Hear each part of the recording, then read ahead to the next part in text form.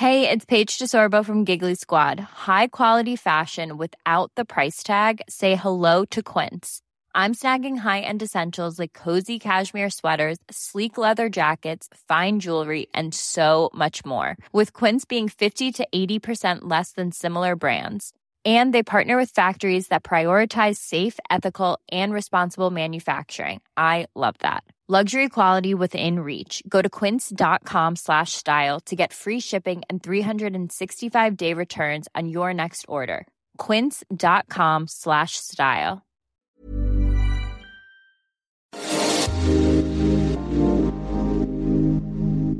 Right, so this week we're doing a little food themed special, aren't we, Lorraine? I can't let this go. I think we have to tell the listeners about your funny little email that came to me. A little bit of a blooper, wasn't it? I think it's my best ever. I'm the queen of the typos. I don't know whether I'm dyslexic or just rush everything, but you do get loads of emails from me with loads of typos in, don't you, Trish? Oh, yes, but this was the best. This is a good one. Talking about batch cooking, which we are going to be talking about. And it was a sort of Mrs. Slocum, Gen X, moment where only you and I probably would have got it. And I said, I can't help you with that, Trish, because I'm in the middle of batch cocking. Bit of batch cocking. And then we wondered, didn't we, on the WhatsApp, what that might mean? I know. I mean, what does that conjure? What does that bring to mind? We'd love to hear, actually. Well, I just think it might get us cancelled, Trish. It might get us cancelled, but what's coming to my mind is shuttlecock. That's another good word. Didn't come to my mind. From my badminton days. Just all the jokes, all the ridiculous Benny Hill jokes came to my mind, which is sad, really.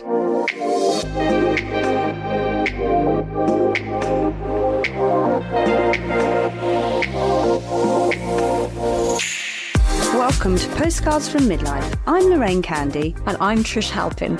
If you're living in a hormonal hothouse, feeling a bit overwhelmed and in need of some positive, uplifting and comforting guidance on how to lead a more magnificent midlife, then this is the show for you. We chat to celebrities and experts on all things midlife, from menopause and perimenopause to parenting teens, via fashion, beauty, wellness, nutrition, fitness, careers, relationships, caring for elderly relatives and your finances. Yes, we ask experts and famous guests all the questions you need answered to have a happier, healthier and more harmonious second act.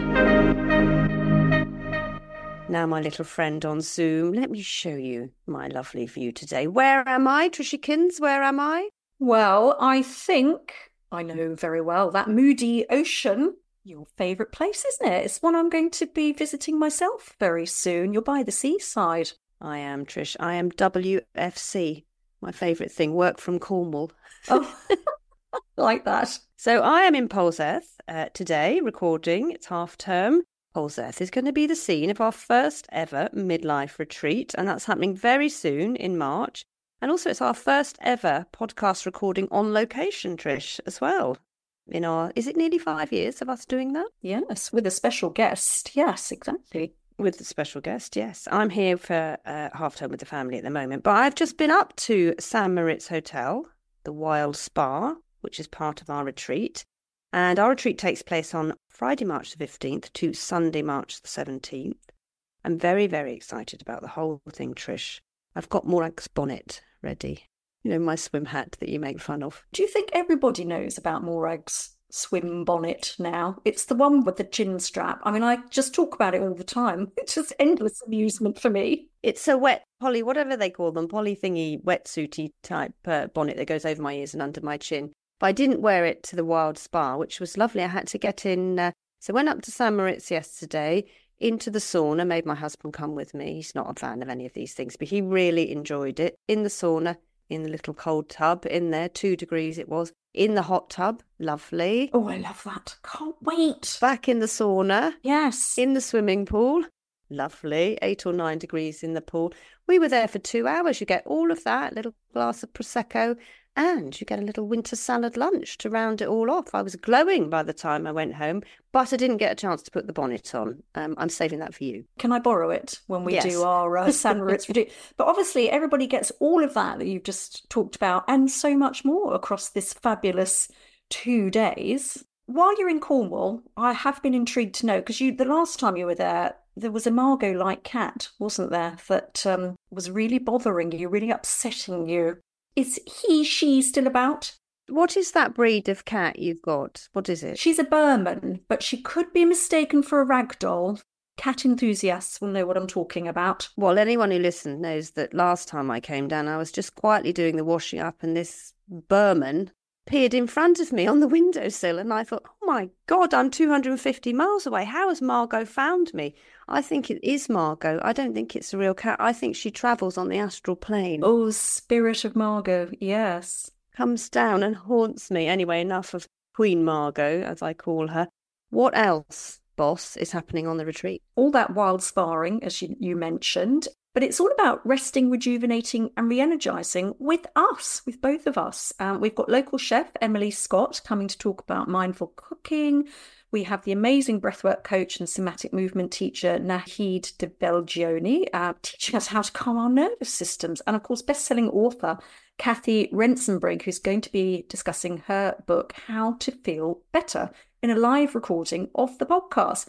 And it's so easy to book, Lorraine, isn't it? What do they have to do? You go onto the San Moritz Cornwall website, San Moritz Hotel Cornwall in Polzeth, and if you type in postcards from midlife San Moritz Cornwall, it will come up with all of the itinerary of everything we're doing and a link to book. So it's quite a small retreat, so get on with it because we don't want to disappoint people. So do that now. I'm really looking forward to it, Trish, because we're also doing something called a friendship walk along the cliffs, aren't we? I'm going to walk you all to Dama Bay, where I do a little bit of swimming, but also where I got married and spent all my childhood holidays. I think this is going to be a really nice little break for women because you'll be meeting new friends as well, won't you? It won't just be about the retreat. It's about meeting new friends, a little bit of networking and just learning how to settle your mind, get rested and go back into your life. We're also going to be hosting our workshop too, aren't we? Yes, we are. And just going to say, I might have a walking equivalent of Morag's bonnet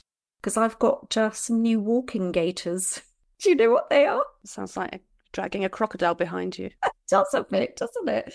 They're sort of these things that you wrap around the bottom of your legs when you go walking and they clip under your shoes to prevent everything getting covered in mud and destroyed. You know, like last week's small kettle chat. This is another one on the slippery slope, isn't it? The walking gaiters. You haven't got a stick to walk with because I won't walk with anyone who walks with a stick. I'll batter you with it. No, I'm not doing the poles. No, I don't do poles. I'm all about walk active with our lovely friend Joanna Hall. But yes, we're going to be sharing our knowledge, aren't we? After interviewing, I think, more than 200 people on our podcast. It's a lot because we're all about helping women live their best midlives, something we are doing on today's show too, because our guest is the former barrister turned restaurateur Nisha Katona, and she'll be chatting about her career reinvention, all happened in her 40s, as well as giving us some great foodie tips.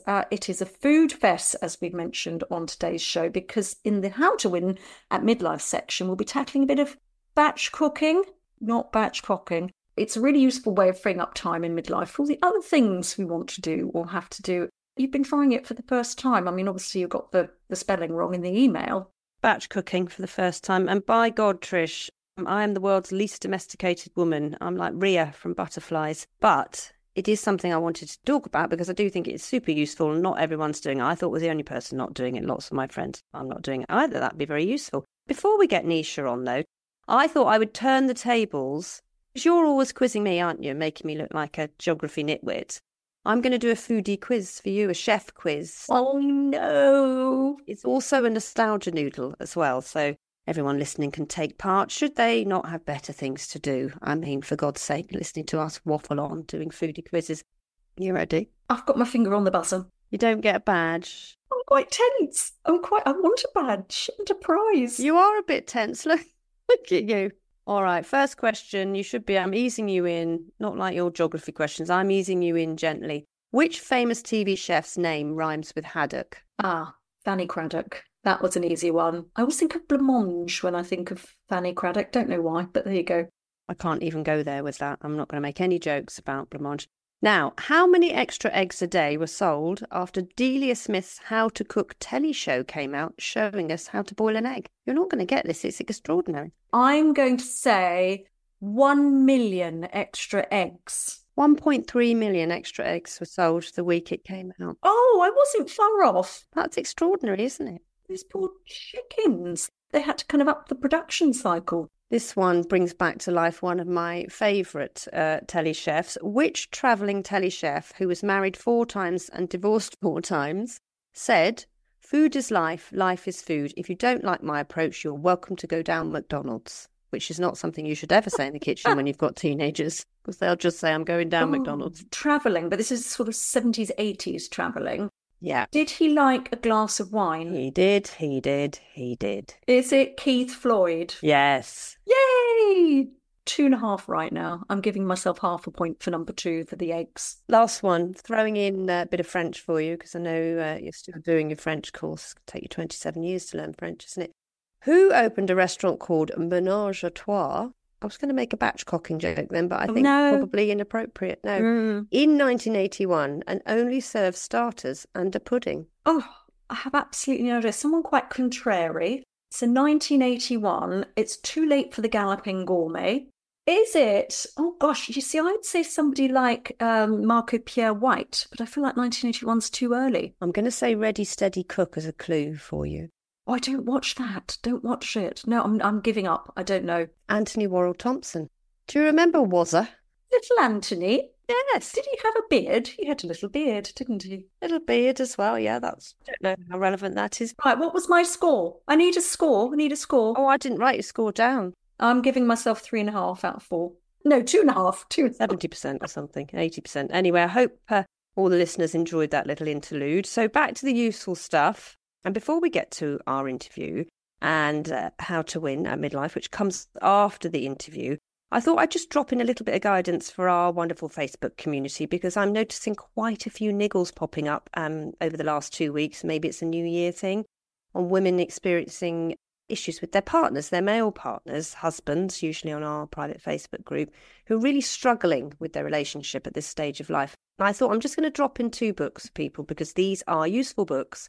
So Joanna Harrison's book, The 5 Arguments All Couples Need to Have and Why the Washing Up Matters, is really, really good. And Janet Riebstein's Good Relations, Cracking the Code of How to Get On Better is really good. And we actually interviewed Janet on the show last season, I think, or the season before. So worth listening to that. It's all about marital relationships. And in the archives, we do have the Divorce Hive interview with Amanda, who runs that, which is full of really practical things, because I do notice a lot of women are asking very practical questions about their divorces, around money and things like that. Yeah, too. It seems like it is a tough time. I think at this life stage, isn't it, when your relationship, maybe kids are kind of moving on and you're having that sort of time where you're reevaluating what you want from the next phase, and they get a little bit old and grumpy, some of them, set in their ways, their partners. But I think what's amazing is the incredible support and community on the group, and the advice and the positivity, which I know that women who are struggling are, really appreciating. And also quite a lot of mums of teens, quite a lot of few uni questions coming up now that mock A-level results are in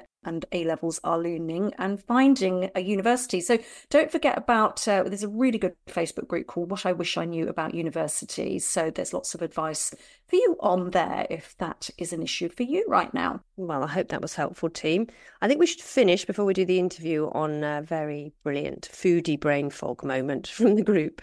I always like to share this because none of us can remember anything, can we, Trish? Even if we're on HRT, we're just so busy we forget stuff. This is from Lynn, who posted a really lovely picture of her newly made apple crumble that she'd just got out the oven. And she said, "Can anyone notice anything unusual about her crumble?" "Me neither," she said, "until I realised I'd used couscous instead of brown sugar."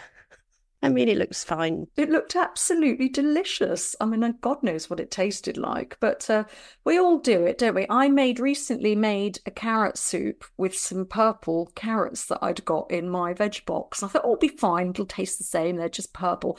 Oh my God, it was sort of a grey purple mush, and it did taste the same, but looking at it, I just couldn't cope. Is it like the Bridget Jones blue soup? I think it is exactly that. Maybe I can't remember what she made that with. But anyway, and I like purple because I like my beetroot. But enough. Let's meet Nisha, who can help us all become better cooks.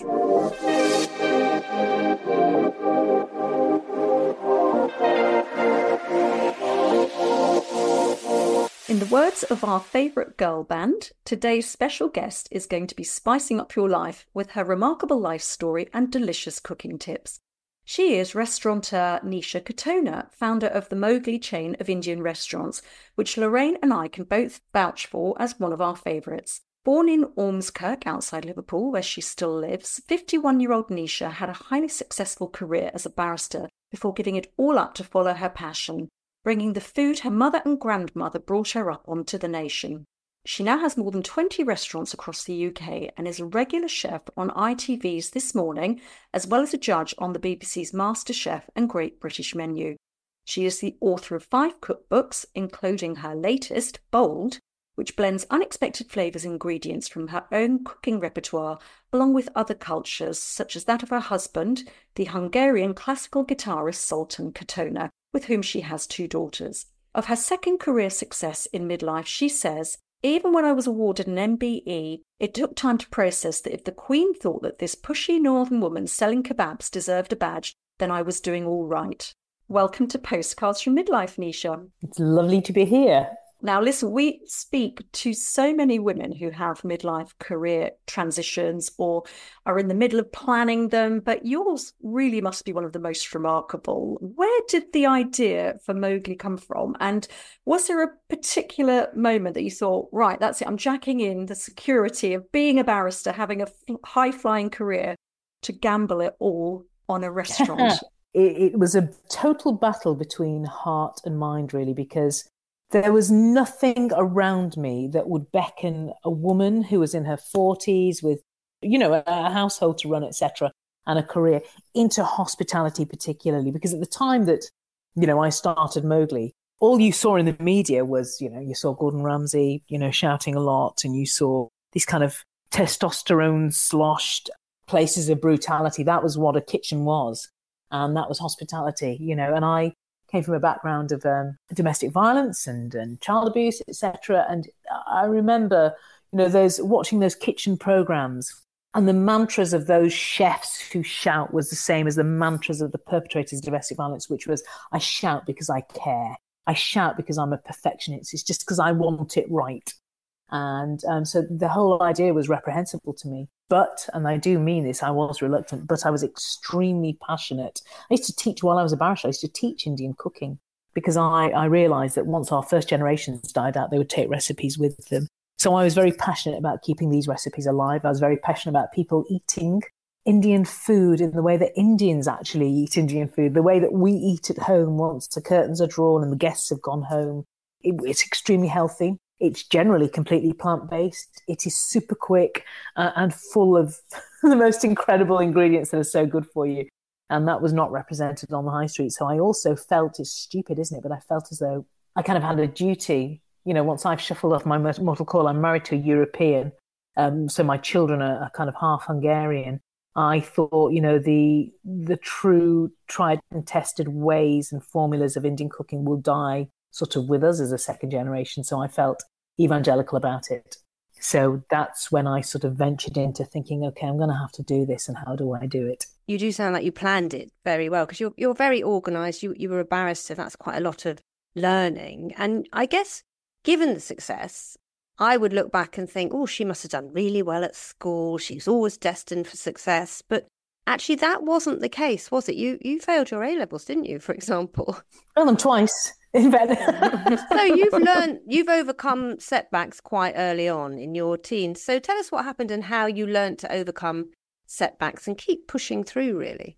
I think a lot of this comes down to faith. So I have a very strong faith, and for every door, honestly, it's that point, isn't it? That for every door that closes, the right door will open. You've got to do your best. So I was model student. So I was top of my class, and then I got my first boyfriend that was prohibited at the age of 17.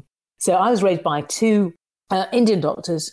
We were Brahmins, we're kind of the top caste, and you're not allowed to have a boyfriend. You study, and it comes from that insecurity that the typical immigrant sort of insecurity is that my parents believed unless you work harder than everyone else and you do better than everyone else, you will fall off the face of Britain. And so a boyfriend was always going to get in the way of that. So Nisha, you need to study was the point. You need to study, you need to become a doctor, then you can have all the boyfriends you want. It's a small thing, isn't it? But obviously at the age of 17, I went out with the baddest lad in the class, and that's when I went off the rails. So instead of going to school or to college for my A-levels, I would get in a car and me and him would disappear off to the Lake District or Preston. That's really, honestly, I tell you. And so that's why I sort of, saw my dreams of whatever academic success and medicine go out of the window. You pulled it back though, didn't you? You pulled it back to go to university. Well, I did pull it. Well, did I pull it back? Yes. Well, I didn't pull it back to where it was. But what happened is this other door opened, which was me going to university to study law, which was relatively an indignity. But I went off to do law, and then I went to Lincoln's Inn. And then at that point, my parents were happy because Gandhi went to Lincoln's Inn. So that was all right, and became a barrister. But I think the point was, there was this epiphany that came to it because I failed my A-level so many times. I was, working in a solicitor's office in the summer. And I went to deliver a brief to Chambers. That's what I had to do as one of my errands. I remember walking into this environment thinking, oh my God, there is a job like this. This is extraordinary. And fell in love with it. And it gave me the motivation. I got a little bit of that pink ribbon that used to tie briefs up. And then I got the motivation. So failure, it's a really tricky thing, isn't it? Because I actually don't really believe in the word failure. I just believe in sort of redirection. And I think once you are convicted of that, there is always hope. And hope is, I think, the most important thing in life is there is always hope. So for my girls as well, as they go through, they'll fail at things and they'll cock up and there'll be breakups and they'll pick the wrong boy, whatever. But it's just a redirection so you can get where you're going to be most useful to other people and be happiest, most content, really. I think that would be really reassuring for all our parents of A-level students listening right now who might be a bit worried. You mentioned your parents. Let's go back to the 70s. And for you growing up in Skelmersdale outside Liverpool, your parents were both doctors. They'd immigrated, as you said, from India. Yet although they were serving their local community, they really experienced terrible racism, didn't they? I mean, how did that affect them and how did it affect you? They were, they were doctors, that's right. And they came to an environment that was entirely, obviously English. We were the only Indians in the village, really. My earliest memory was of being firebombed and the word Paki being written on a brick and then thrown through my nursery window and landing next to me. And for my parents, they were there to serve the community. And honestly, I do tell you, if you're an immigrant and if you're Indian, you're pretty thick-skinned. It's what you've known from the beginning. So you speak to anyone my age, that is what we have been through. It is sink or swim. You're in this environment. You just want people to like you, and it is pitiful. That's all you want. And so you bend over backwards to be obsequious and to be friendly and to try not to look too Indian. All of those things so that people were just like, that's all I want is I wanted friends, and as did my parents. And so we opened up our house so often just to feed people because that's the way Indians do it, really. Food is a big thing in those cultures of paucity. And it won the neighbours around. So people would come over and then the teenagers would come over and they'd eat in the house and they'd be introduced to these different flavours. And the youngsters were the ones that were first, keen to try it. Their parents would come over with their own ham sandwiches, to avoid it. So that it was very, very hard. But I think what it does, first of all, it teaches you a resilience. But secondly, you go through life wanting to be liked. You go through life thinking there's not much arrogance left in you. You are, the corners are entirely knocked off you. There's no presumption. Quite traumatic, though. I mean, it sits deep in the psyche to go through that and come out the other side. But it's not something that affects you now emotionally, or is it? No, it doesn't affect me now emotionally because I'm quite practical about it, because I think what it does, and I think what really helps is, and this is, what's so nice about being a slightly broken human. I think we're all meant to be broken in, it's that idea of the sort of Japanese pottery where you're broken and then they fix the breaks with gold, and because you're broken, you're better and you're more useful to other humans. I do think that the reason we exist on Earth is to make the people around you feel better about themselves. It's love, basically. And I think the more you've been through, the more you can authentically love and be of use to people. So what happened to me just means that it makes me understand people when they are having a rough time, when they are being persecuted, when they are broken, when they feel not good enough and hopeless and all of those things. And just because of fundamentally the way you are and the way you look, people eschew you, and avoid you. I totally understand how that feels. And so it makes you more useful.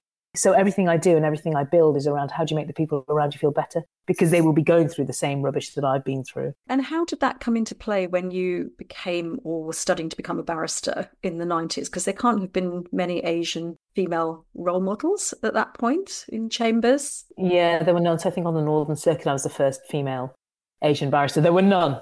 Never mind Asian. I'm talking about women. We must have been one of a handful of women amongst, 500, 600 barristers. There'd probably be about 6, 7, 8 of us. It's a wonderful thing, and it's a true meritocracy. I didn't come from any background of law, and it was entirely down to how well you got on with people in chambers and how well you did in your exams or whatever it might be. It was really, really reassuring and edifying that I was just taken in. There were no strings that I could pull. It was entirely on merit.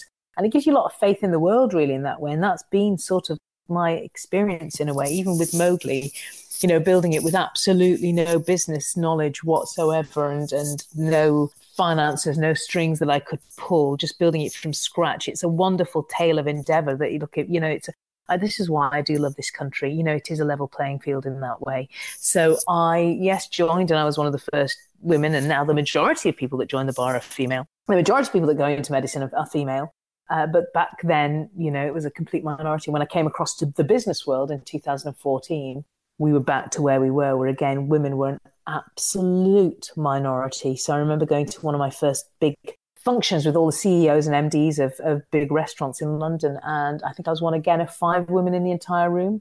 And I was standing by the door with a glass of wine, and somebody tried to take it off me thinking I was one of the servers, which is fine. It's just different, and it will change. And that's why it's so important. This is why it's so good to have you two as well, out there just as women role modeling, for those girls coming up. Why did you pick family law? You must have seen all human life. Anyone who works in family law sees all human life, really, don't they? You do see the worst and the best of people. Did you learn from that experience as a woman? Oh, goodness me. I mean, incredibly. So much of what I'm about is what I learned in family law. So much of, I became a barrister at whatever, 21 or whatever it was, but you start, being exposed to family law by then. The way that humans interact, the nature-nurture debate, in my view, having been a family barrister for 20 years, there's no such thing as nature, it's all nurture. Apart from diabetes, it's nurture. It's the Philip Larkin thing, isn't it? Every single thing about us. And it's not an indictment on our parents, it is to do with parenting. And you're right, it is the cold face of what people are going through. You're meeting people at the lowest point of their life, going through the unimaginable. And you are there as a barrister to give them hope. And every case will have a different requirement of what that hope looks like. Sometimes people cannot keep their children, and it's how do you give them hope when they have to give their children up? Sometimes, women are having to send their children off to the most abusive partner for contact or whatever, and it's how do you give them hope in the face of that their child is going to be okay? It's all of that absolute emotional treachery. So, gosh, it keeps you completely sharp. Now, let's come on to talk about the restaurants and your approach with Mowgli and setting it up, because you've mentioned that, restaurants don't have the best reputation for work culture, as you said, all the shout. I mean, you just have to watch The Bear or Boiling Point and you kind of think, why would anybody want to work in a restaurant? But I guess starting it from scratch and with all of your life experience, you can make the rules around the culture, can't you? You can create the culture, you can change the culture. And we love that you've instigated some great things like paternity leave for your dog. I think this is where it's when I started it on a maternal management model. I think what's great about coming in to a sphere where there are no role models is you make your own rules. I could never manage in the way that I saw other operators manage in hospitality. It's just not me. Also, I was older and I'm female and I've raised 2 children. I'm keeping a household together and I was a family law barrister. So all of those things mean it was always going to be completely different. It was always going to be slightly idealized as well. And you think this is all a bit pie in the sky. It's all a bit softer, touchy-feely. Surely this doesn't work in hospitality, but I knew no other way of doing it. And it's absolutely worked. It's incredible. I developed Mowgli and founded it. And I had one aim for Mowgli, and it was to enrich lives in the city she goes to. You can do that through food, but for me, the aim was I build a place where you would want your funnily enough, your children to go and work. I would want my own children to work there. It's a place where everyone goes through all kinds at home. I want this to be a place of solace. So when they come to work, they feel three things: purposeful, nourished, and fulfilled. So that is what I built Mowgli for. The food was easy for me. I've written, 6 cookbooks, and that's what I do for a living. The food is just easy. And so I took those 3 concepts and I thought, how do I feed it? How do I build it so they do feel, purposeful? It's easy. They need to know their career trajectory. So when they walk in, they can see that there's a tree, and you can start as a kitchen porter in Mowgli, KP, and you could be a head chef in 18 months with no English. So in my third restaurant, Manchester, that's a lie, my second restaurant, Spanish Fernando came in with no English as a KP, and 18 months later, Fernando has English and he's a head chef. This is purposeful. You know where you're going, and then nourished is all of those things like the paternity. If you get a dog, we give you a week's flexible leave. If it's paternity leave, we give you your birthday off. You're paid well. You get Christmas Day off. You get Boxing Day off. You get New Year's Day off. All of those things that I'd want that for my own kids. We have family pizza evenings where everyone gets together. We send them off to sushi making classes. And then the fulfilled is every Mowgli has a charity that they support. So every Mowgli has either a hospice or a cancer charity. And I have a dedicated charitable champion in each restaurant. And our people come into work. And what I want them to think about when they come into work is how do they raise money for this charity? So they do sponsored walks or climbs or abseils. It brings them together. And so we've raised approaching £2 million for local charities, but we send them abroad as well. So we're just building, as we speak, two schools in India for deprived girls. And I'm sending over 40 members of my team this year out to go and work in those schools for a week, so they come back and they've got perspective. And it's working. We've got 1,000 employees. People don't leave. We have no problem recruiting. So it's very encouraging. Let's talk about food now and cooking and get some tips maybe or ideas from you, because I love that in, I think, one of your books, it might be Meat Free Mowgli, you describe yourself as a culinary womble. Yes. Do you want to explain what that is? We love that. Well, do you remember the wombles are picking up yes. things that other people throw away, and they make the most out of things that other people throw away. And I think that comes from these immigrant cultures. We don't just eat the breast of a chicken. If a bird has given its life, you use all the bits of it. You cook chicken on the bone, or all of those things. So it's that not being wasteful. It's the bits that are shabby and beginning to, detritus in the back of your fridge, what you can do. And you can cook for a family of 4 with that. If you take the outer leaves of a sad cabbage, just extraordinary things that you can do with the bits that other people throw away.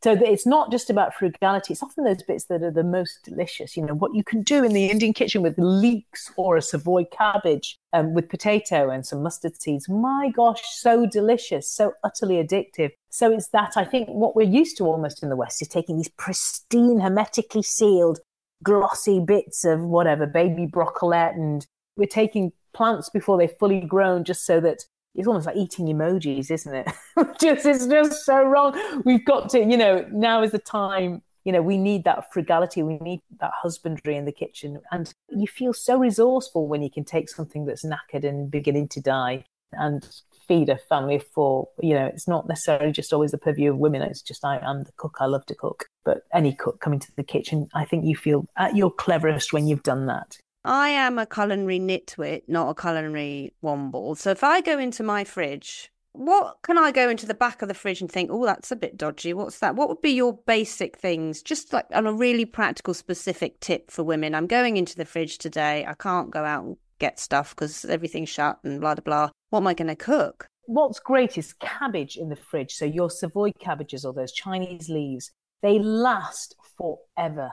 A drumhead cabbage, they just seem to last for months and months, honestly. I'm saying months. What am I going to do with it? You're going to have 3 jars in your kitchen cupboard that are going to take you all over the Indian subcontinent in 10 minutes. And one of them's going to have cumin seeds in, one's going to have mustard seeds in, and one's going to have turmeric in it. You slice your cabbage, and into a pan, you put some oil and some mustard seeds, and you wait for them to pop. A little bit of garlic is always lovely in that. You put in your shredded cabbage, a touch of the turmeric, so that's just mustard seeds, a bit of garlic and turmeric, a little bit of brown sugar, heaven, and a bit of salt. And you're going to just simmer that, or you're going to toss it together so it's soft. Absolutely delicious. You could also throw into that some potatoes that have been pre-boiled and suddenly you've got this much food from one cabbage that is divine. Tenderstem broccoli lasts forever as well.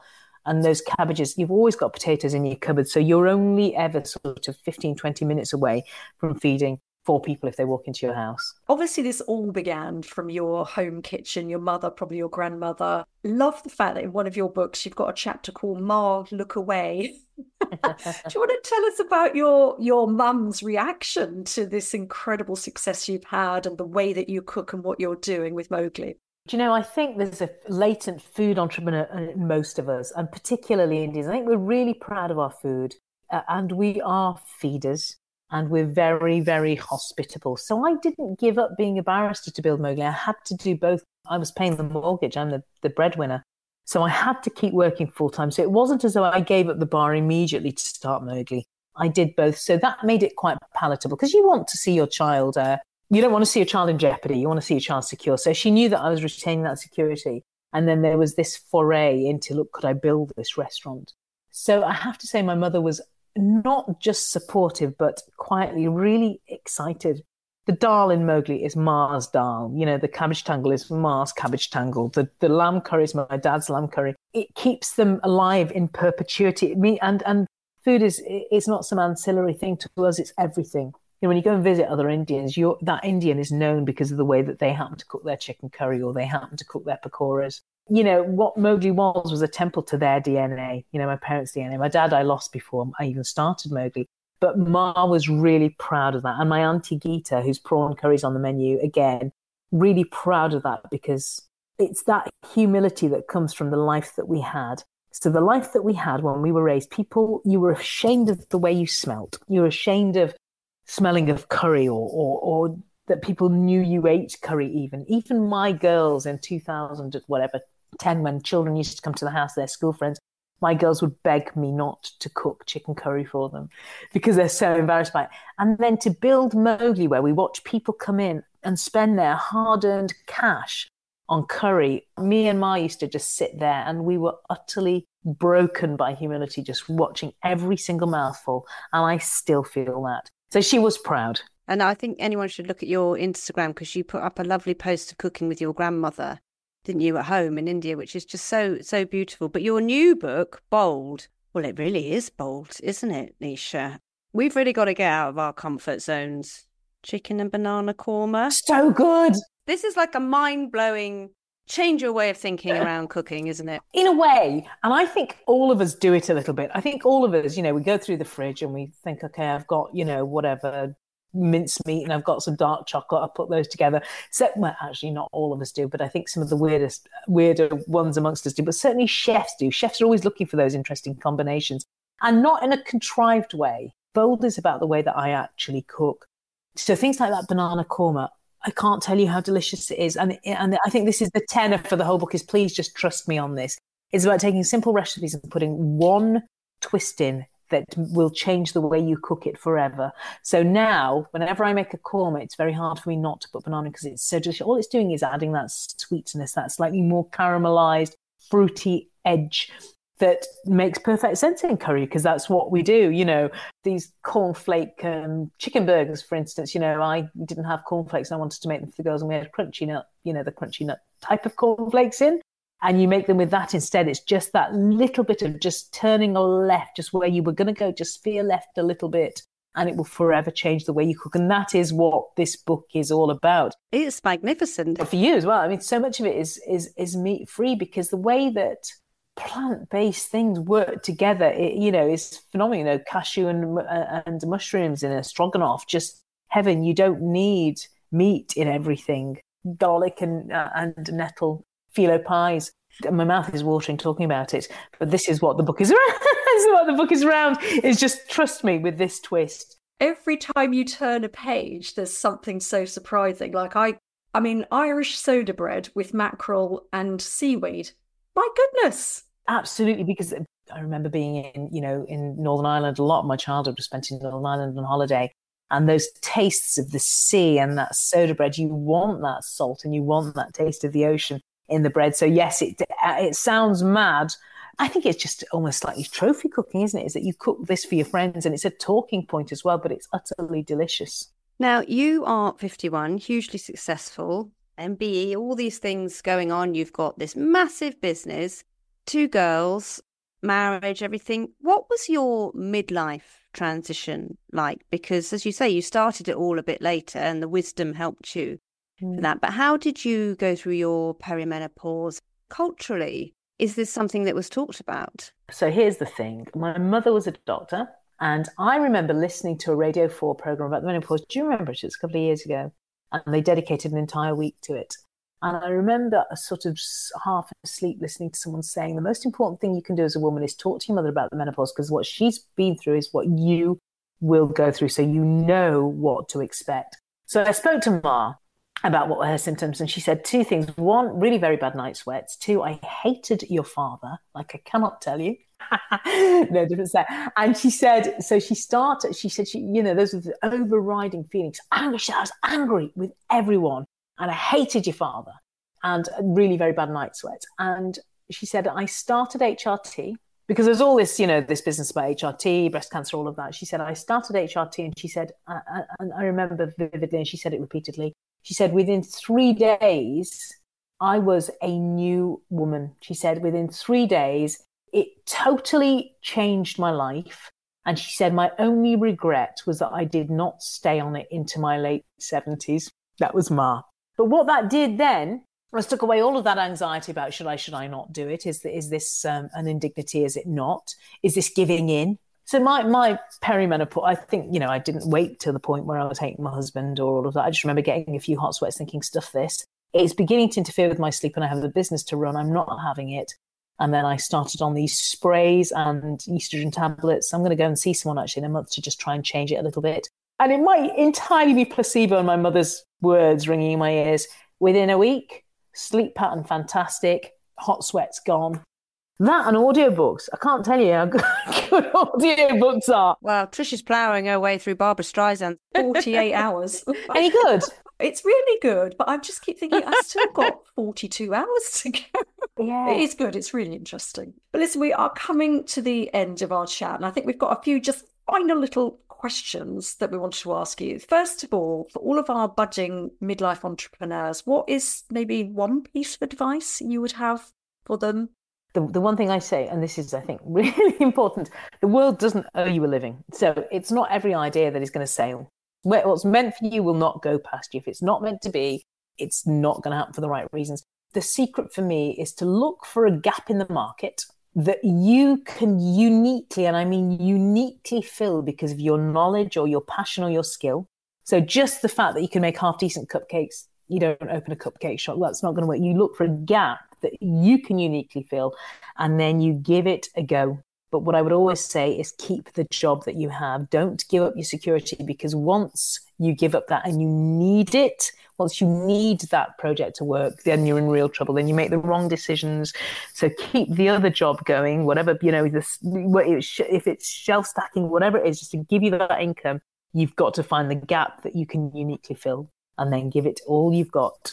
But until you know the next rope to swing to is going to hold your weight, don't give the one up that you were going to leave. This is like asking, pick your favourite child, isn't it? Pick your favourite recipe. Do you know what I really just love? And I think it's always a showstopper.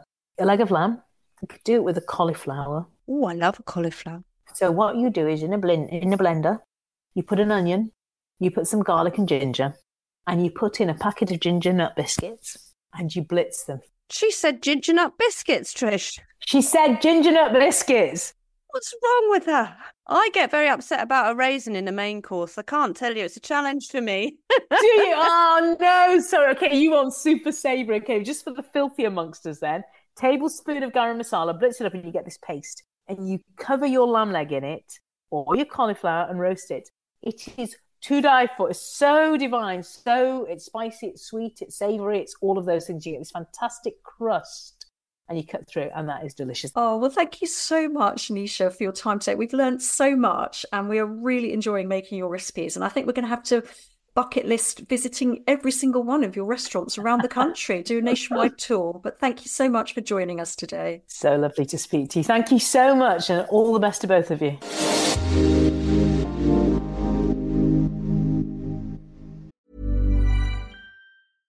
Small details are big surfaces. Tight corners are odd shapes. Flat, rounded, textured, or tall. Whatever your next project, there's a spray paint pattern that's just right. Because Rust-Oleum's new Custom Spray 5-in-1 gives you control with 5 different spray patterns. So you can tackle nooks, crannies, edges, and curves without worrying about drips, runs, uneven coverage, or anything else. Custom Spray 5-in-1. Only from Rust-Oleum. Mom deserves the best, and there's no better place to shop for Mother's Day than Whole Foods Market. They're your destination for unbeatable savings, from premium gifts to show-stopping flowers and irresistible desserts. Start by saving 33% with Prime on all body care and candles. Then get a 15-stem bunch of tulips for just $9.99 each with Prime. Round out Mom's menu with festive rosé, irresistible berry chantilly cake, and more special treats. Come celebrate Mother's Day at Whole Foods Market.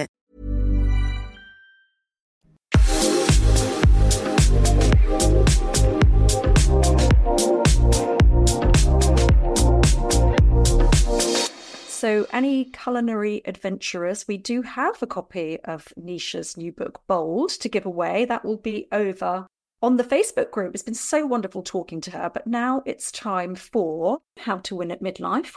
In this section of the show, we always offer advice from experts on stuff that makes life easier for you, and batch cooking, in my humble opinion, does make life much easier for you. Lorraine, you're keen to try it.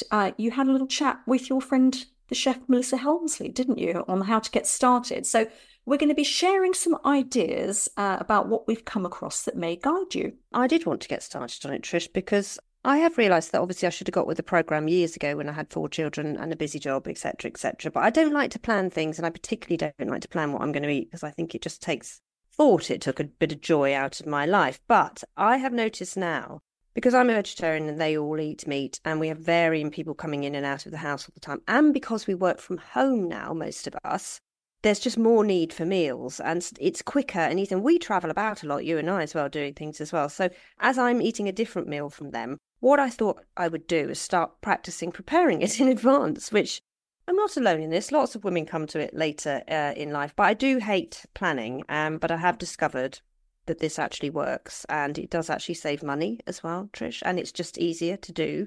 I have learned a couple of things in my 3 weeks of batch cooking. Go on then. Before I talked to Melissa, I did make a very complicated veggie curry from a cookbook, and it wasn't very nice, but I'd made loads of it. Oh no. The key is to test your recipes in advance. Test before, yes. You do need to set aside a specific time. You can't randomly do it. So I do it during what I call uniform time on a Sunday, which is 4 to 6 p.m. When I used to be preparing 1,000 uniforms, I'm now just doing one.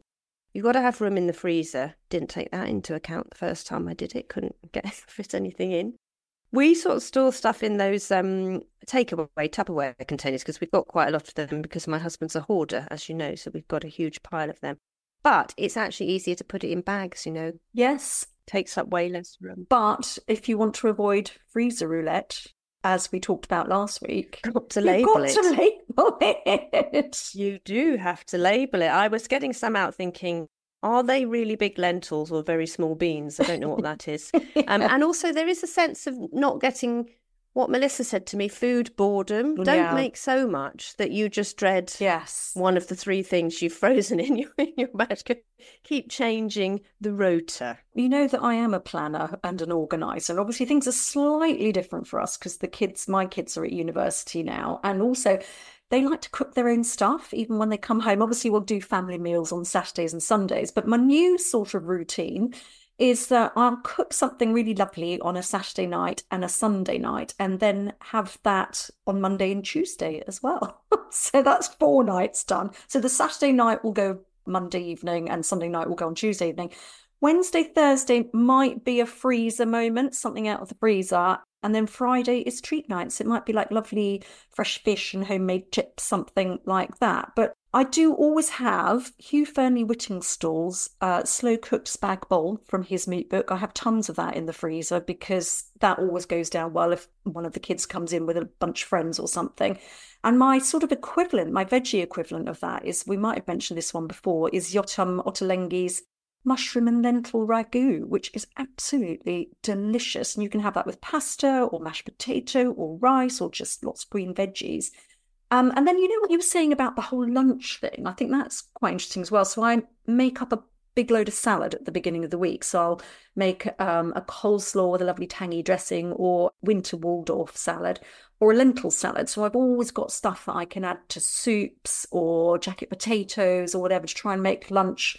Because you're right, it's only when you're home working, isn't it, that you suddenly have to be cooking at lunchtime or putting something together. So those are some of my little tips, but I've got a feeling when you talk to Melissa, she's got a lot more better ones than that. She's just the queen of making great food really quickly and really tasty. She's got a Substack newsletter which has tons and tons of this on, called Things That Make My Heart Sing. And we love Melissa Hemsley's recipes and her books. So she once biked around a cookbook while she'd seen some disaster I'd put on Instagram. I think that's one of those things where I'd forgotten to put the apples in an apple crumble or something like that. And she texted me and said, I'm sending you a book now because you're going to starve to death if you don't sort this out. I sent her 5 questions. Where do you start? Because I'm a beginner. What are the basics you need in your food cupboard? And she said, well, you can sort of triple up recipes if you wanted. If you've got a really big family at home, you just triple the ingredients. It works out more or less, but you don't have to do that. You probably do need to write down, and I've been doing this, 3 recipes you can do with basic things. So if you have spiced potatoes and chickpeas, what 3 ways could you do that if you've frozen that? So with slaw and flatbread, or with eggs, that kind of thing. Tinned tomatoes is an absolute must for everything in the cupboard, but beans and lentils as well. She uses uncooked red lentils, she said, because they're really affordable. Take 18 minutes. You can put them in bolognese, veggie chilies. Very creamy and hearty. I hadn't really thought about that. Cook up a dal as well. Always have various dals on the go. Well, I thought lentils took 1,000 years to cook, but I didn't realise they were only 18 minutes. Keep a little jar like you do of nuts and seeds to sprinkle. And I liked her little note. She said, keep your favourite flavour boosters. So if you've defrosted something, you can boost the flavour with olives, capers, harissa paste, miso paste, tamari and apple cider vinegar, all those little things. Yes. And then I said, are there basic recipes? You know, and she said, well, there are. Tomato sauce is a great one. She's got a book called Eat Green with a great hidden veg pasta sauce that you can freeze. Pesto is obviously a good one, but you can use any cheese for pesto. So don't abandon making pesto just because you haven't got Parmesan. She said that's really good to freeze. And then she has a kind of curry base and soups as well, which she freezes. One of the tips she did give is that when she makes these wet things for soups and stews that last a while that you can freeze, really reduce the sauce down as much as you can so that when you freeze it, you're not freezing as big an amount of liquid as you normally would. So you want to be freezing it with less liquid, and then you can add the liquid to bring it back afterwards when it's defrosted. Oh, I like that, because quite often I find that the freezer bag leaks a bit. It's defrosting, so you have to put it in a dish because otherwise you get all mess all over the counter. Yeah, she's saying just reduce it as much as you can. So you can do a big bean chili, which is ideal for freezing. Reduce it right down and then get it out, defrost it, add your water, bring it back to life. Then you can add your guacamole and your grated cheese and tortilla chips. She avoids freezing leafy greens and anything with a high water content. Yes. No courgettes, she says, and don't freeze eggs, obviously. Or potatoes, I think. They don't go down very well. She's saying that's okay, actually. Oh, really? Yeah, if they're in like a curry or something like that and they've been cooked through. Yes. And just on the lentils, because I'm really trying to up my protein, because obviously us being veggies, it is a bit tricky because we're doing the old strength training. Well, Mosley told us to, didn't he? He did. So get up that protein. Exactly. And because I'm trying to do a little bit more, well, quite a lot more strength stuff, building my little muscles, I'm just trying to throw some protein into everything. So like my soup at lunchtime, I'll just throw in some lentils from a can. That's always good. Or sort of chickpeas into a salad. So we got that from Dr. Rupy in his cookbook. And when he came on the show, didn't he? He said, just throw in some pulses, whatever you're doing, throw them in, and that will help get your protein up. Can we talk about breakfasts? We can, yeah. Throw your overnight oats in here, Trish. I know you're going to bring them up, aren't you? No, yes, not. Melissa Hemsley was saying, the overnight oats is...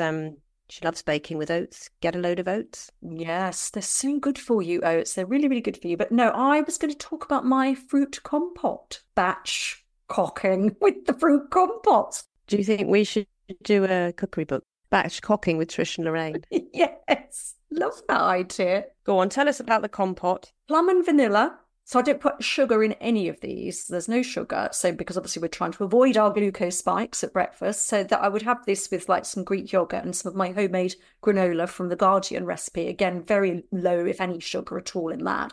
Plum and vanilla, delicious. That's what I had this morning. Rhubarb and ginger, but stem ginger, chopped up, a little bit of the syrup. Quite sharp, but really nice stirred into the yogurt. And then one called Ayurvedic apple, which is apples done in sort of cinnamon and cardamom and cloves. And it's delicious. Just have a big load of that in the fridge. And it's really yummy for breakfasts throughout the week. I like that. And I didn't know this, but I know it now, obviously. You can freeze cookie dough, freeze balls of it, and then you can bake it straight from frozen. So I will be making some cookie dough on Sundays because the kids absolutely like that. And she was saying that you can stretch your meals out. So if you have frozen them, defrosted them, you can add back in pulses and beans and things like that so that they last longer. So you can freeze a base meal, then add in extra stuff if you want to feed more people or serve them on the side. So she says with her bolognese, she puts in a tin or two of lentils and then they cook into the mint sauce, gets vegetables into your teenagers, and it bulks it out a little bit. So the other thing she mentioned, which I think is a great idea, is so simple, is jacket potatoes for teenagers, hungry teenagers. I hadn't really thought about this. If you just do a tray of them, then they're there, and then you've got all this stuff you might have frozen with the beans and the lentils and you can put in them. So you could do for dinner when they descend upon you in a horde. Defrost some of your bolognese and then just do a load of jacket potatoes. It's about saving that time all the time, isn't it? Because, it's just so stressful cooking because I don't enjoy it at all, Trish. But I like it now in planning it. Well, you see, I do. I just love food. I really enjoy the process of cooking and making nice kind of tasty but healthy food. But I think it is really because I do have the time to do it now. And of course, when we were working in magazines and having small children, it wasn't that easy. But now it's kind of, I feel like that's another really nice thing about this life stage is having the time to kind of think about the meals and using up ingredients. I love that because you can find recipes everywhere now, which obviously you couldn't have done 20 years ago. But I think for anyone who is struggling with knowing what to make and just wants recipes, wants a meal plan, the Tesco meal planning app is really good. It will give you a weekly, here's what to cook, here are all the ingredients, and some yummy things on there like spaghetti with sprouting broccoli, olive and tomato sauce. That's right up my street. And they're very simple. They give you the time it takes. So if you're that kind of person, you need to really kind of plan ahead and think about it, then do have a look at the old Tesco meal planning app. And there's a couple of other things I should mention. So there's Melissa's Substack, Things That Make My Heart Sing. Taming Twins on Instagram. If you look up Taming Twins on Instagram, is a mum she's done a book, but she does really great big recipes if you've got younger children that work really well. Her book is Fuss-Free Family Food. There is somebody called the Batch Lady, Suzanne Mulholland. I found her on Instagram. She's got a couple of books and she's on telly every now and again, so I'm sure that would be helpful. And I like something called Mob Kitchen, which is for student batch cooking, which is on Instagram, but they're mostly on YouTube as well. And obviously, BBC Good Food is quite good, isn't it, Trish, for basic boil and egg recipes? Oh, I love it. I think it's brilliant. Just pop what you've got left in the fridge and it will come up with 25 recipes. It's fabulous. It's really good. Lurking at the back of the salad drawer, vegetable drawer. I think I'm quite hungry now. I'm off to write my new cookbook. Bum, bum, ba. Nostalgia noodle.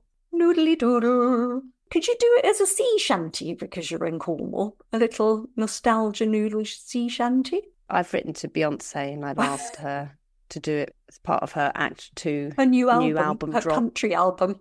Could you do a nostalgia noodle for us alongside your unusual country album, Beyonce? Yes, exactly. Quite different. Right. I've kept on the food theme, well, drinks, really. Because obviously Nostalgia Noodle is now turning into Nostalgia Noodle and Why Didn't I Know That? This was actually inspired by a little useful article you'd written for our Substack, Postcards from Lorraine and Trish, our lovely newsletter that everybody can subscribe to, about electrolytes. Because I didn't really know a lot about electrolytes and how useful they are, all the kind of amazing minerals and things that you get from them. Made me think about, well, here's how the journey went. I was thinking, gosh, what we have available now, what athletes have available. Made me think about barley water. Back in the 70s and 80s, barley water back at Wimbledon, lemon and orange barley water. Didn't know that barley water was made from barley. I just looked it up. Did you know it was made from barley? No, I didn't, but I'm not sure how it enriches my life to know such things, Trish. Oh, that's the whole point of noodle, isn't it? The point of the pointless, I suppose. It's like, why was it a thing? But yes, it does seem odd that those poor athletes, all they had was a bit of barley water when they were sort of thrashing about on a tennis court. But apparently you can make it. There's quite a lot of websites that have recipes for it. Make it yourself, because apparently barley's good for the gut, does all the lovely things that we know about, metabolizing blood sugar, all of those sorts of things. And I think you'd basically boil up some barley and strain it off and shove a bit of lemon and a bit of honey or something in it. Obviously, you have to make sure it's not full of sugar, but it was apparently it became a Wimbledon thing because a steward used to make it and drink it there in the 1930s. I mean, I can see you're absolutely riveted. Oh, the things you tell me you today. Are riveted. Yes. Have that in your freezer, mislabel it. I'm still recovering from Professor Tim Spector telling us and everyone on the internet that you mustn't drink orange juice in the morning for very valid reasons, that he actually said it's better to drink Diet Coke than it is to drink orange juice these days. No. Oh my God, really? Because there's so much sugar in anything you buy. I used to think that my children, it was okay because they never drank that many fizzy drinks, but that, I would get some fruit down there with some orange juice, but I was rotting their insides and their teeth. Oh God, it's so difficult sometimes, isn't it? Trying to get it right. Too much information. TMI, Professor Tim. Wow, that was a wonderful feast of feasting today. Trish, I feel like I'm further down my culinary road to being a normally domesticated woman who can do things that other women can do in the kitchen. So thank you, everybody, for that. Thank you, Nisha. We'll bring all this knowledge to you at our retreat, won't we? There'll be lots of chat of batch cooking and all sorts of things there. But thanks for listening today. Bye. Bye.